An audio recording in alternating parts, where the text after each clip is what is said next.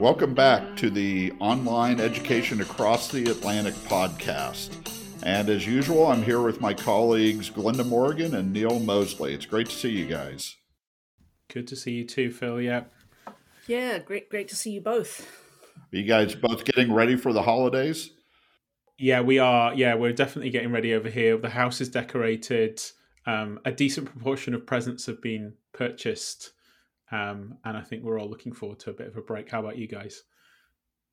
Well, this is one of the first years. Well, first of all, things have been very busy. So I'm looking forward to the holidays and taking some time off because I need it. And actually, all of us are. My wife's been going to the East Coast to help take care of her parents, and it's just been very stressful. Betsy has been very stressed with school and work and stuff like that. So I think we're all looking forward to something that's taken some time off. And for the first time in years, actually have ideas for presents to buy ahead of time. Normally, I hate presents. The whole process, giving and receiving, is stressful for me. So I'm looking forward to this year for that reason too. I actually have some ideas. That's good. I only have one gift that I'm giving, and I've sorted it out already. I'm making somebody a collection of rocks from their house because I tumble rocks. And it's not something that they will have gotten from anybody else. It absolutely, it absolutely would not be. Wow, that's an interesting present. And maybe is that there's no kind of precedent of that. That's not kind of tradition that we should know about, is there? No. I just started. I got into rocks in 2022, and it's actually my in-laws. I can name them because they're not going to listen to the podcast. They had a house in Tucson that they sold and gave up, and they're going to be staying in Iowa. And I picked up a bunch of rocks from outside the house, and I've tumbled them, and they're actually kind of lovely. Various kinds of jaspers and some turquoise. Wait, have they sold the house? Because if so, wouldn't that be theft? Because I was in it, or no, because you took the rocks. If they sold the house already, no, or do they still own it? I took the rocks before they sold the house. Oh, okay. So yeah, but it's good. But what about some EdTech news? Yeah. I mean, it's interesting, isn't it, that we're talking about Christmas and we're kind of veering off the point, because it feels like we had a period where there was lots of stuff going on in EdTech. And I don't know about you guys, but I thinking about our chat today, I was a little bit struggling to find quite the rich sources of information and the rich sources of kind of what's going on than perhaps we've had in other weeks. But what have you guys kind of been thinking about recently? What's kind of been on your radar? Well, I mean, as I said, I've been pretty busy on the work side, and I've actually appreciated that the news has slowed down over the past week. So I definitely have noticed the same thing. There's less news, although in the U.S. it's less EdTech news, but even more political education news. So there's still stuff to read. It's just further and further away from EdTech. But I, for one, have actually appreciated to be able to take a little bit of a break, and hopefully through next week as well. Yeah, me as I'm in there with you as well. But there's still stuff coming. Like they passed a bill in Congress about short-term Pell that has will allow student financial aid for short-term programs. But there's a little rider in there that says that colleges that have really big endowments are excluded from financial aid altogether. So, I mean, it's unlikely to get through, but it's a bit of a humdinger. What's meant by short-term programs, Morgan? Is this a nod to micro-credentials, or am I? Yes, yeah. So Okay. sort of 9 to 12 weeks or 8 to 12 weeks. I can't remember what the exact numbers are. To make those eligible for federal financial aid, which they haven't tended to be. Well, in the Pell angle, particularly for overseas listeners, that gets to like grants for low-income students. So not the typical student loan, although quite often they get tied together. So it's basically the government saying that, hey, we're willing to invest financial aid dollars into these programs. And when that first came out, there was a lot of question. The first big strange thing with that introduction, if you will, or discussion was no online programs. And then there was a lot of pushback, and correct me if I'm wrong, but that was sort of a big issue for a while, was there was a natural bias. It has to be face to face, yet nobody could say, but why? What about these programs that add value? And then now they do have the no endowment or high endowment, which is political in nature, or you could say it's strategic, but there's always something tied to it. It's not something just straightforward. Does this add value? Is it eligible for aid? Let's just fund it or not fund it. It has to have a political angle or some other anti-online angle. Yeah, that's interesting. That's interesting because we have the same thing in the UK sometimes around funding and financing, around online students not being eligible for maintenance. We have a funding change coming up. So it's interesting that actually you sort of see the same things happening in different geographies around online students being excluded in some way or another. Well, I know Morgan, at least in her head, has got a blog post that's getting written on this topic. So yeah, well, in terms of specifically the bias against online, I'm struggling with it. But it'll see the light of day someday. So. Yeah. But the other one just this morning, and I know you wanted to talk about that, Neil, you already spotted with your early British reading of our news, the new Inside Higher Ed article on online program management regulations, and basically announcing, hey, this is going to expect some real news in early 2024. Yeah, the thing that really strikes me with not just that article, but a couple of articles that I think we've seen and maybe kind of covered recently, and it's really how one-sided, some of the angle is on those ones. So I don't know some of the think tanks that are mentioned as well as you guys will, obviously, but we may have heard of them. You may have heard in of passing. them. Yeah, you may have heard of them. Yeah. But I just find it fascinating that, most journalistic pieces try to aim for some degree of balance. That's a big debate that we have in the UK around different media outlets. But it's just surprising how much of a voice one side of that particular debate has been given in the higher education press recently. And as someone slightly on the outside looking in, I'm missing the counterpoint there a bit sometimes.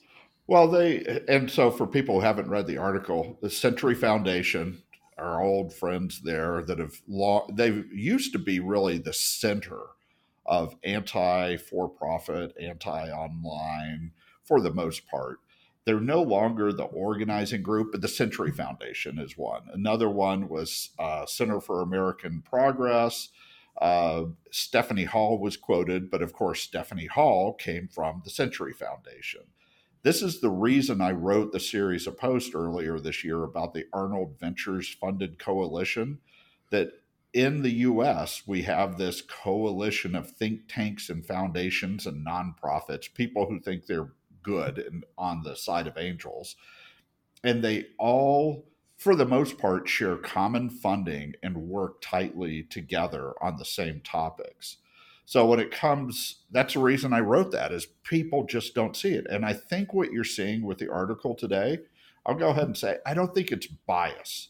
I think it's lack of preparation and lack of time to think it through, not bias. What happens is these think tanks, they're planting the story, and people get these stories and are advocating, hey, you should write about this. I don't know who contacted whom. But then reporters, it's so easy to fall into, oh, here's an advocacy or a nonprofit. Oh, I have 3 people that I can talk to. And they're not able to sit back and say, wait, these 3 people have the same point of view and they all work together and they're pushing this article for a reason. This is part of a PR campaign. And I'll be explicit. When I read this article, the immediate thing I thought was, oh, they're laying the groundwork or they're putting out feelers specifically in coordination, at least informally, with the Department of Education. So this is no accident that it's coming out now. And part of the reason that it's so one sided is I don't think it's bias. I think it's just people aren't willing to question, wait, aren't you working with these other people I'm interviewing? So I know I could go on way too long on the subject, but that was my reaction. Yeah, but to be fair, there was another one the previous week, and they did interview two people from the Century Foundation. So Okay. So they're getting better. Yeah. Well, no, it's just like that doesn't count as viewpoint diversity. Is that called doubling down, I think? Yeah. Yes, probably. But moving on from something that is better for my blood pressure, maybe. The other piece of news this week for me was the OECD PISA results that came out. That it's more K-12, but some interesting findings there in terms of reading scores and other scores that have gone down, starting in 2010, and some conclusions that it was smartphone related. Yeah. I don't think we're gonna. It was interesting. I saw that analysis from a couple of different sources as well. I think there's something to be said for that, but I think the way to read it is we're not going to reverse that. It's a how do we deal with it type of problem.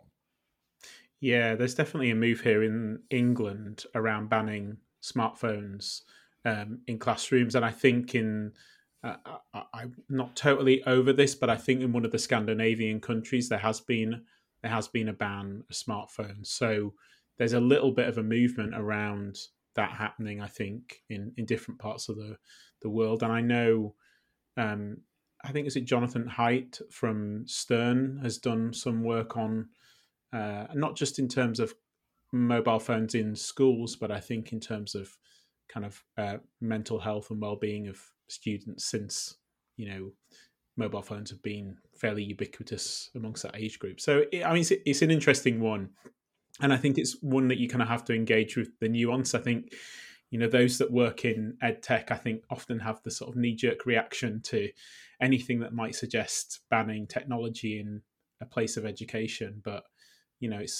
there's always nuance and to all of these kind of things, I think. Yeah. The thing I got, my immediate reaction with the PISA was more along the lines of what I read from Alex Usher from HESA, Higher Education Strategy Associates, and his daily newsletter, pointing out, hey, the PISA results are going down, and what it clearly is showing is, hey, this is not just a pandemic issue and a reaction to the pandemic issue. This, as Morgan was saying, this has been going on really longer term since 2010. Yes, the pandemic has made things worse, but we've got a real preparedness problem in higher education because of the students and what they're going through in the K-12 world, and it's getting tougher and tougher. So, and then the Hechinger report also covered a similar angle, saying, hey, this is a real problem and it goes well beyond COVID, and we got to pay attention to it. It's not that nobody's noticed it, but it's just another sign of how challenging K-12 is. And that's going to have, it already is, but it's going to continue to have big implications for higher education and EdTech. How do you deal with students who do not know how to work in groups, that are missing basic social skills, that have their math skills year over year is getting worse and worse in so many different countries? We're going to have to technology is going to have to be part of the solution on dealing with it. Wait, I'm on another soapbox. I'm going to be quiet. Yeah. No, it's an interesting one. And PISA is always one of those contested metrics as well. I think whenever PISA comes out, I always think there's going to be a few stories. There's going to be a reflection on curriculum reforms in particular countries, which we've had here in the UK. There's going to be something about Finland. There's always something about Finland. And there's going to be someone just saying this is a load of rubbish and we should stop doing it. Those, and without fail, I think we got those this year as well. But I was also interested as well. I think this is something that we actually talked about Southern New Hampshire University, but Paul LeBlanc stepping down felt like a big story as well recently. Yeah, I definitely think it's a big story. I mean, I think we talked last week maybe about that idea of their evolution and obviously his role in that. But they seem like a real kind of important institution for online education. I mean, I'd put it, well, he would hate to hear this. I would put it alongside OPMs, that it's changed the definition of online education in the US. And that's helped take it away from, oh, that's what the for profits do, into something completely different. And so Paul came in 20 years ago with Southern New Hampshire, fairly small school, financial problems.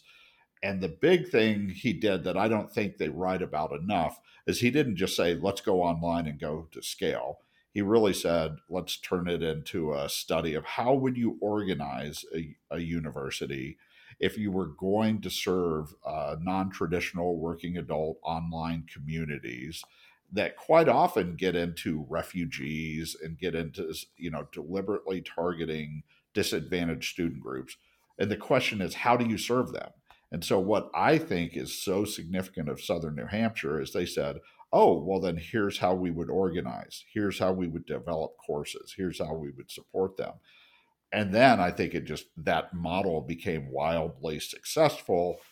And then the numbers themselves started to back up. Hey, everybody's talking about Southern New Hampshire. So I think they're not dead, but the person behind the transformation is leaving. So even if they continue to be successful, it is momentous that Paul is stepping down. We'll be missing one of the leaders of online higher education, at least in the role he's known for.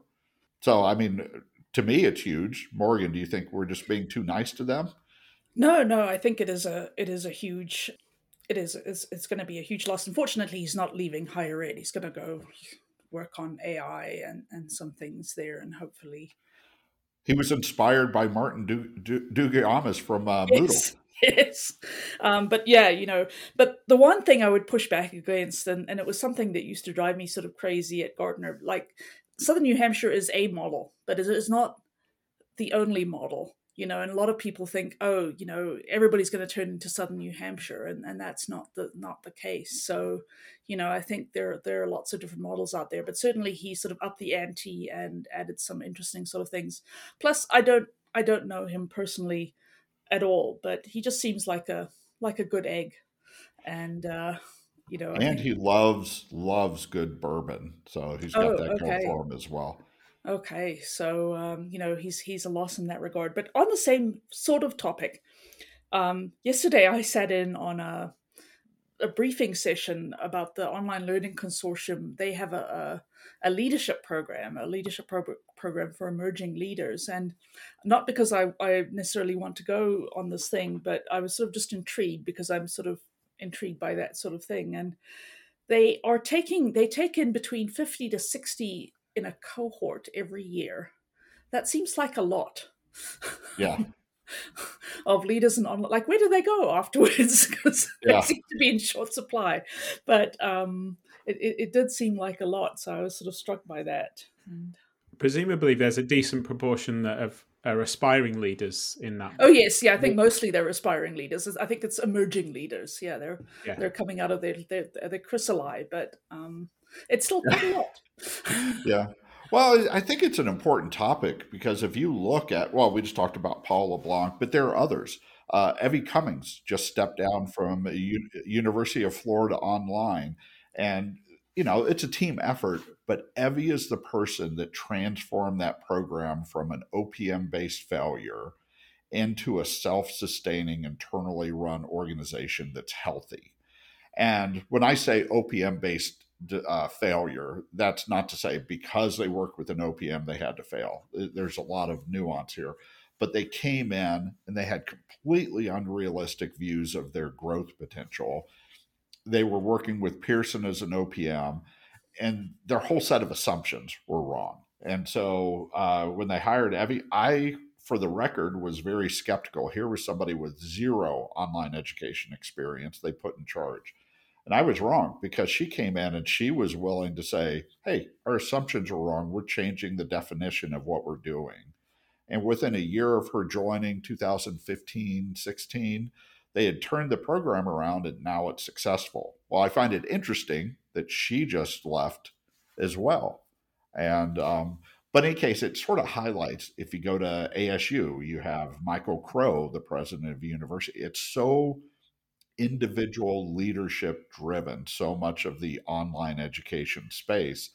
So, of course, it's important when there's a transition, but also going to the OLC thing, it's pretty important. Well, how do you develop new leaders? Because Yeah. people are retiring, or Yeah. not all retiring, but people are changing roles, resigning, different leaders coming in. Yeah, no, absolutely. I think I've got a title. I think I'm going to write a book about online learning called "Completely Unrealistic Views, Opinions of Growth Potential," based on what you just said, because that is a theme I'm seeing lately. Well, I'm going to beat you to it, or I'm going to write a post very soon, probably a premium post this week on the UNC Project Kitty Hawk. I don't know if you've read about that, Neil. It's basically another one of these, hey, we need to take care of ourselves and not use these evil external OPM partners. So we'll just do it within the system, a public system almost always. Build an internal OPM. Yeah, and we'll do it by building an internal OPM, and then we're going to highlight ourselves as a chapter in Morgan's book by having completely unrealistic growth expectations. So they're writing a chapter for her, but there's another interesting angle there. Part of the flaw is several members of their executive for this internal OPM that they're trying to create across the system come from Southern New Hampshire. And if you look at the proposal, they do appear like they're trying to turn it into a mini Southern New Hampshire, which is entirely inappropriate because they're a service organization. They don't teach. They've got to get other universities to sign up with them as a partner. But so it goes to this thing of leadership, but it also, and unrealistic growth, but it also goes with this, well, not everything should be the Southern New Hampshire model. And I have some strong suspicions that that's what they're doing in their own heads. Yeah, I think there's a really interesting way of tying those two things together, because there's something about that when I think about the leadership piece and also the variability in institutions, it makes me think of, I should say soccer managers, but I really want to say football managers. But I'm going to say soccer managers, because you can get a manager who's successful at one particular club with a particular type of conditions and a team and all those kind of things, and then you see how they move teams and they're in a very different environment, and some of them adapt and continue to succeed, and some of them seek to kind of ape what they've done before, and it doesn't work because the club is different and the players are different and the culture is different. So there's something I think in both of those things, about dealing with what's in front of you, and actually having the wherewithal as a leader to come into an institution and say, look, I can bring with me a whole range of experience, but it's not going to be the same, and I can't use the same playbook every time. I was worried you were going to go into and don't kiss your players on camera after a victory lesson as well. I missed that little piece of gossip, but yes. Oh no, that was a big news thing. It was one of the national women's teams. The Spain, yeah. Yes, yeah. That's what I was worried he was going to go there, but yeah, he went in a serious direction. I think the lesson there is don't hire Luis Rubiales, I think his name is. So I think that's the lesson for everyone there. There goes our sponsorship deal for next year. Yes. I know. Yeah, I know. Yeah. Well, I feel like I need to, bring this conversation to an end before we go down some dubious pathways. Because one of the things that we said we were going to talk about last week was conferences, because we got into talking about conferences, maybe because of your trip to OEB, Morgan, or I think you'd been at a conference recently as well. So I think we thought we'd kind of devote a bit of time to think about different conferences. And I think we talked a bit about conference food, and obviously that's one aspect of the conference experience. But I just wondered, what your maybe thinking more broadly than foods, what makes a good or a bad conference for you guys?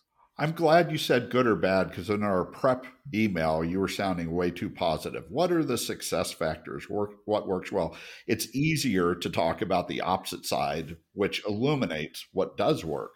I knew where you would go, Phil, so okay. I felt confident I didn't need to address that. Okay. Well, I'll add one in, as far as what's a big thing. Well, it's sort of a characteristic of it. It's the curation of the sessions and the curation of the sessions. There are too many conferences where I go in, I read the set of abstracts. I'm excited to go, and EDUCAUSE has long suffered from this. Man, there's a lot of interesting topics. I want to go there, and the abstracts look good, so I sign up to go to the sessions. Then I go to the sessions, and there's no quality control. And so it might be that, they're just talking about something so basic that the community knew about 10 years ago, or there's no real insight. Or one that I saw recently, and this is broader than EDUCAUSE, but where it was looking at online course design and how you need to think about designing courses differently. It was from the school that my daughter's going to graduate school. And the presenters, I'm like, I've got 2 reasons to go. I care about the topic, and it's my daughter's school.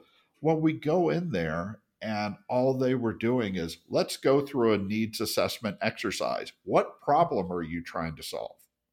It's like, I didn't go to a conference so that I can just participate. First of all, I don't have a school, but second of all, I expect some value and some insights to come out of the sessions. You can do it in an interactive manner, but there needs to be value that comes out of there. So a long-winded way to come around to that's the quality of the sessions and actual value. Yeah, I think that's an interesting one, picking up on that particular example, because I think there's something unique to, maybe it's not unique to higher education, but it feels a little bit unique to higher education in that, different institutions are at different places with, whatever things they may come to present. And some people may be new to the sector. And I think sometimes the conferences offer the opportunity for people to present their work. And because of the variability in terms of where people are at, that can sometimes mean that what you hear is what you've heard before that isn't remotely new to you, but might be new to the person. And I think there's something interesting in that, because as an audience member, I completely echo what you're saying, Phil. And I remember a conference this year where I went into a session and I felt I'd gone back in time by 7 years or 8 years or 10 years even. But it's also, I also kind of want to support the opportunity for people to go and present their work too. So there's that kind of tension. But anyway, that's my take. How about you, Morgan?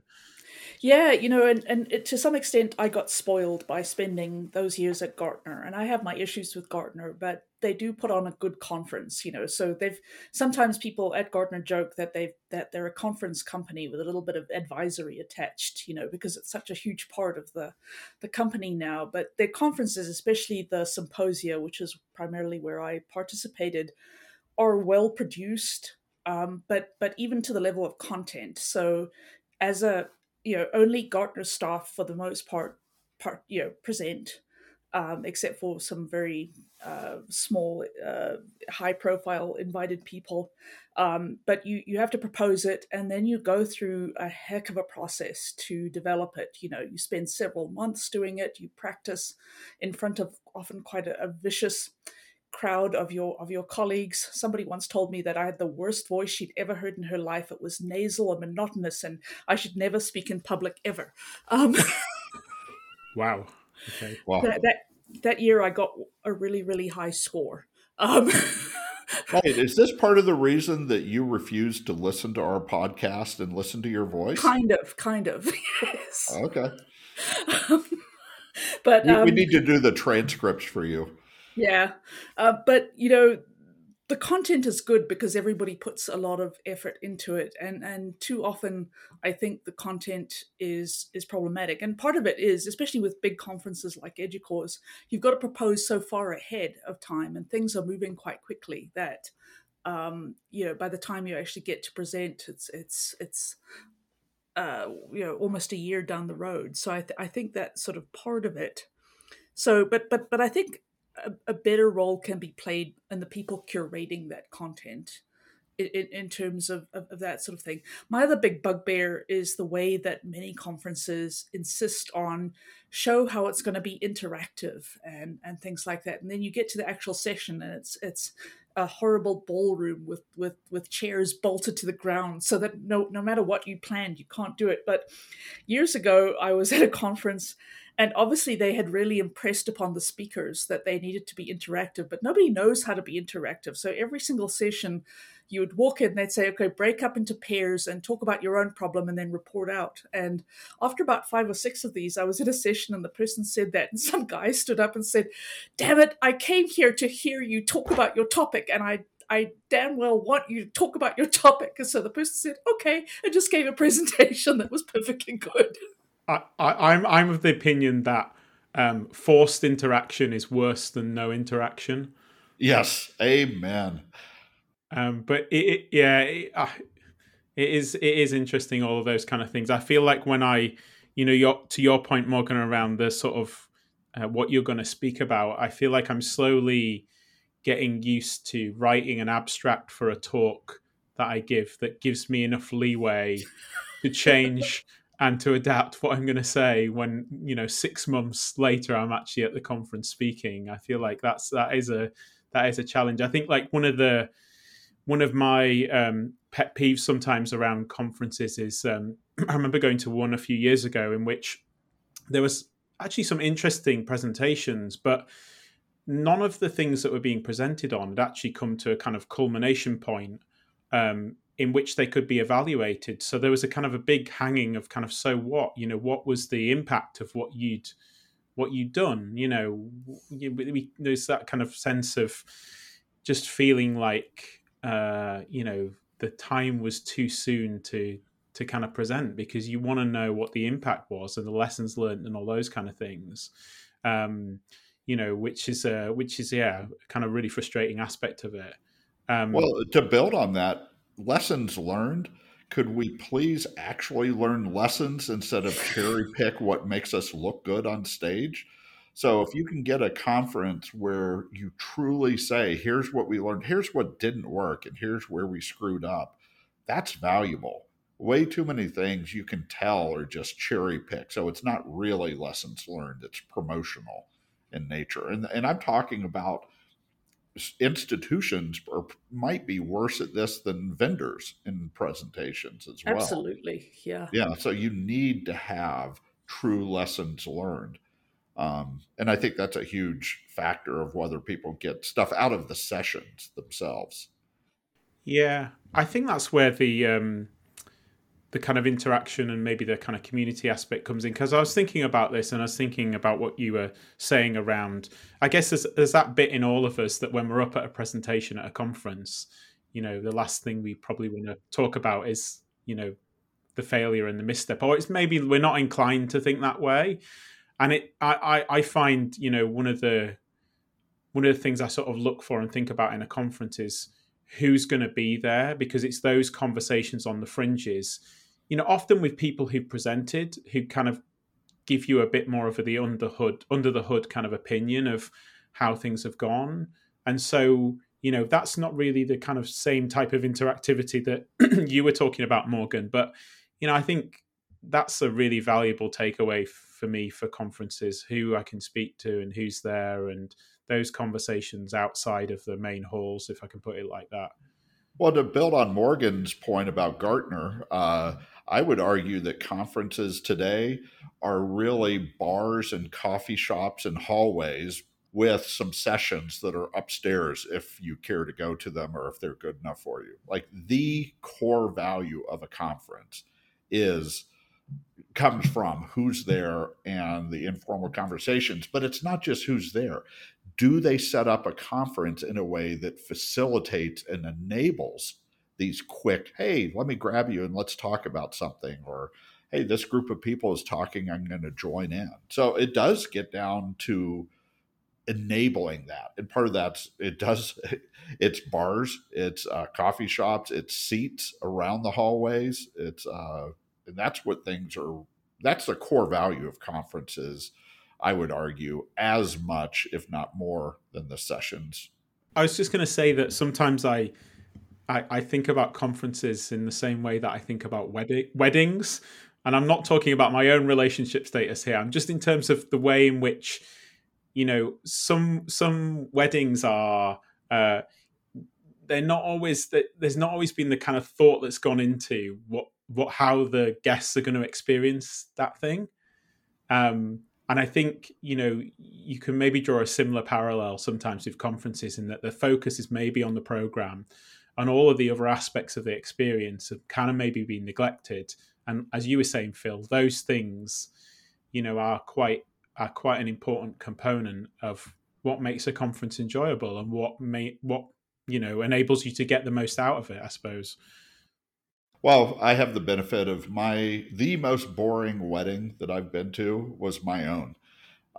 And we're Southern Baptist, went to a Southern Baptist church, and I, when we were getting married, I said, all right, I understand there's going to be some tie-in with that. But since we got married young, and so my wife's family, it was essentially they were paying for things. I said, just make sure the reception is not at the church, because Southern Baptist, technically, you're not supposed to drink, you're not supposed to dance. But that creates an environment of it's not set up for people to enjoy themselves or even be casual. And so, of course, our wedding was in the church, and then we had the reception in the gym right next to the sanctuary. No drinking, no dancing. My friends are looking around saying, what are we supposed to do? How soon can we get out of here? And we didn't have, because there weren't dancing, the music wasn't encouraging people to have fun.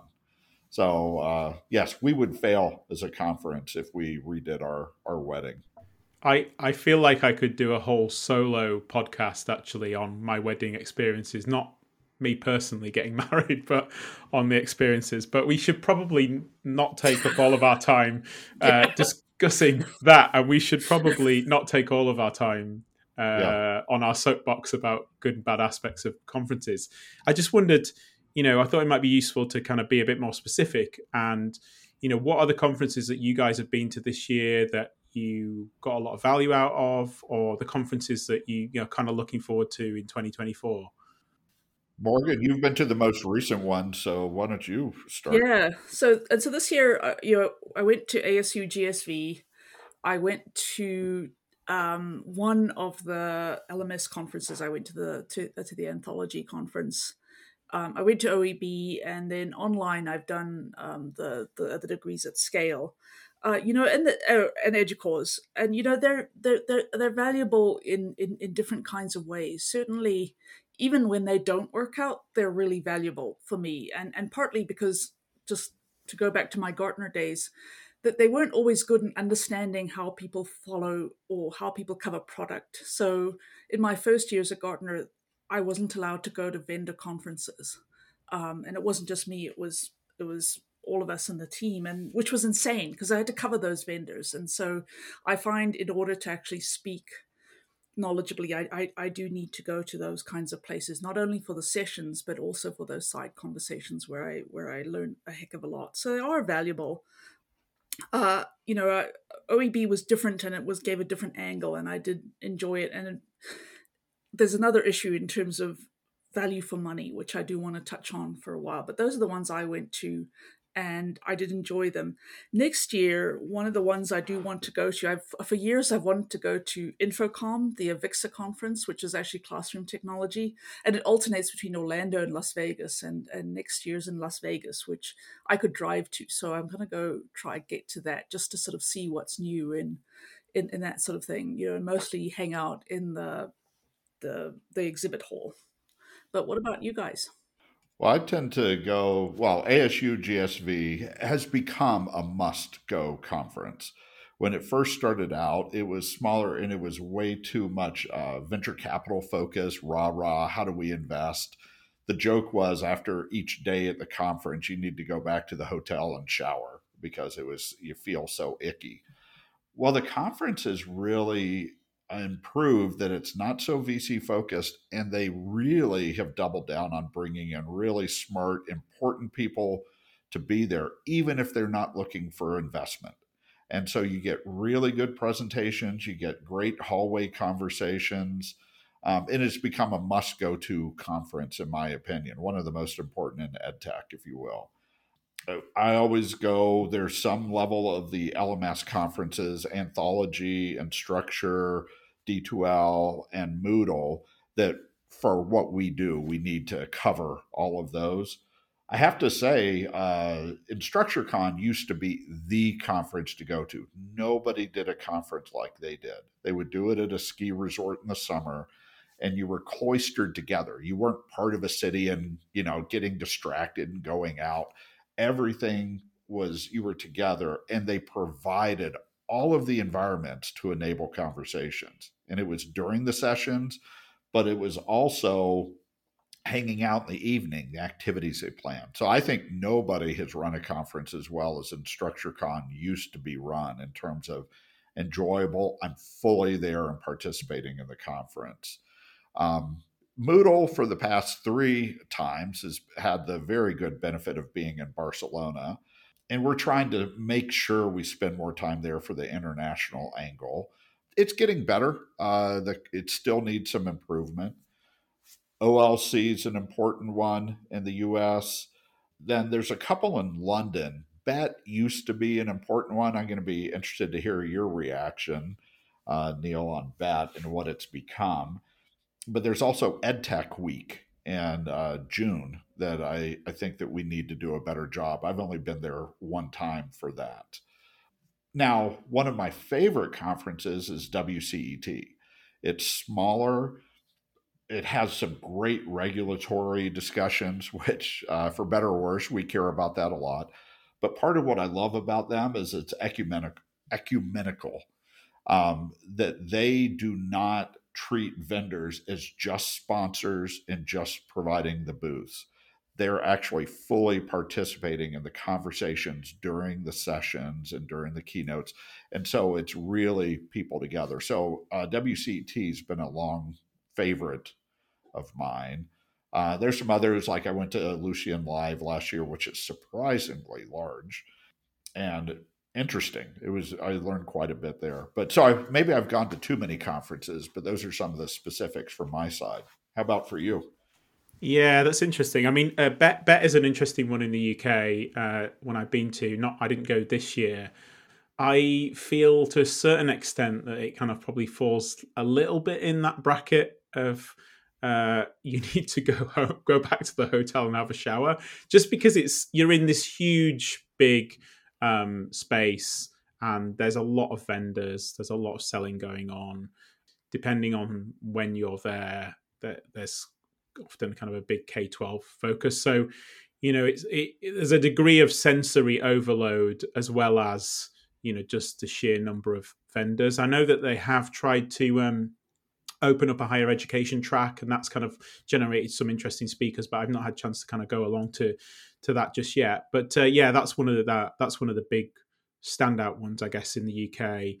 I mean, for me, the Times Higher Education Digital Universities Week, I think, is becoming, a really important one to be at over here. And I was at that one this year, and I think, that was a good conference in terms of the number and the composition of people who were there. That was a really nice one, and I think that would be good if that kind of became cemented in the UK as the one where a lot of online education and digital education professionals go to, because it's a good one, I think, and a good opportunity for people to kind of share stuff and get some good speakers. And we had, I think it was someone from IBM this time round, which is interesting on AI. So they can also bring in bigger names as well for those kind of events. But I guess one of the highlights for me, I think I mentioned it on the last podcast, was the Online Learning Summit up at the University of Leeds. And I think that, that hit the sweet spot for me in terms of curation. I mean, it would do anyway because it's in my kind of firmly in my wheelhouse in terms of topics, but they just did an excellent job at getting a good range of speakers who are doing interesting things in the UK and internationally, and there was plenty of opportunity for for conversations and connections outside of that. So that was a really, really good one.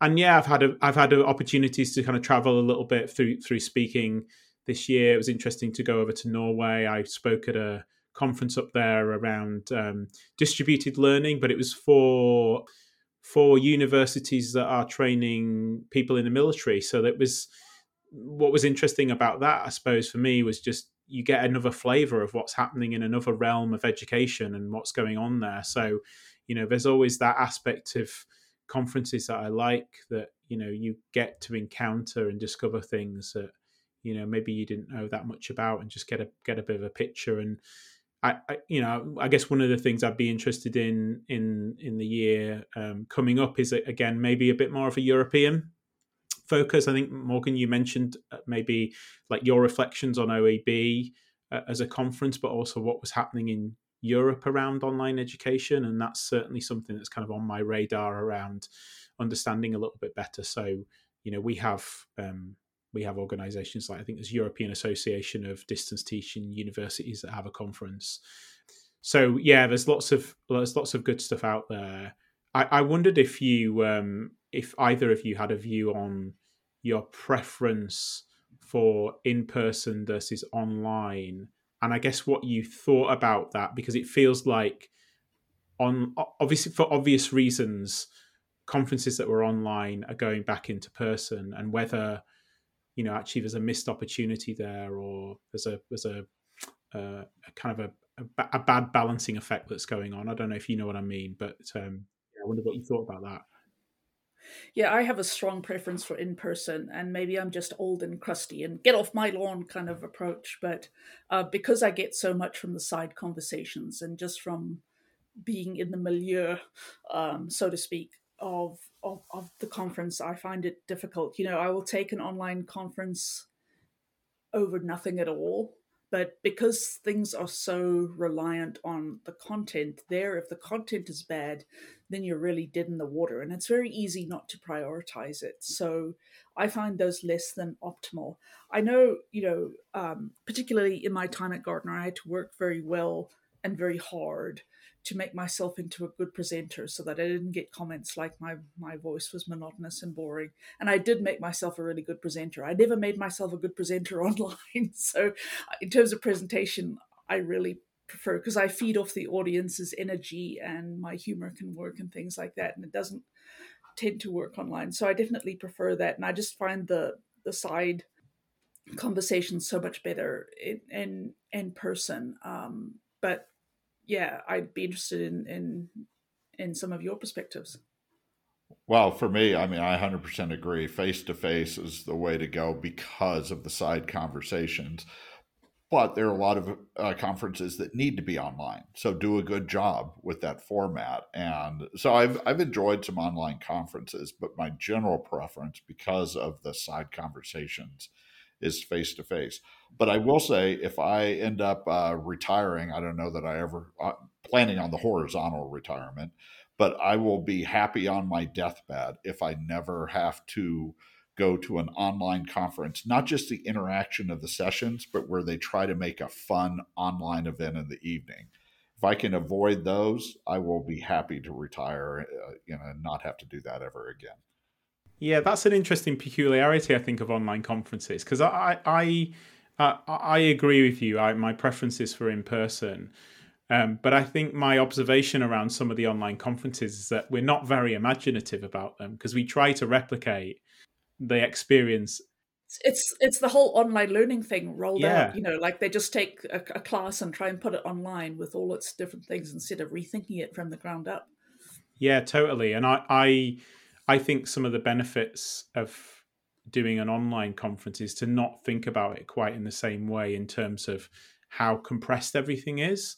You have the potential for an online conference in which it spans a longer period, and you can really pick and mix what you see, and you have the on-demand component to it. So I think if you were to curate a excellent online conference, and we often say in online education, look, one of the benefits, you can go and get that amazing guest speaker from that country to speak on your course. So there are benefits, advantages of it, but you could see how that would play out in a conference, that you might have better availability to a range of speakers, and if you thought carefully around how how the conference played out, you might get a kind of really good conference on the back of that. But too often it's just sort of trying to ape the real thing, for want of a better phrase. But anyway, that's been a really really useful conversation, and I feel like I found out a lot more about what you guys like, and definitely what you don't like about conferences. So maybe I'll hand back to you, Phil, to wrap everything up. Well, we should make a goal of ours to find a conference in 2024 that the three of us go to together. Yes. So that's there's my New Year's resolution, Morgan. Okay. I'm down with that. Yeah. Just for the audience, I've never actually met Neil. Yeah, and Phil and I have only met once, so there we go. 2024, it's going to happen. Yes, exactly. Hey, well, it's great talking to you guys, and we look forward to the new year. This should be the last episode we're doing in 2023, but we will rejoin you in early January. Thank you.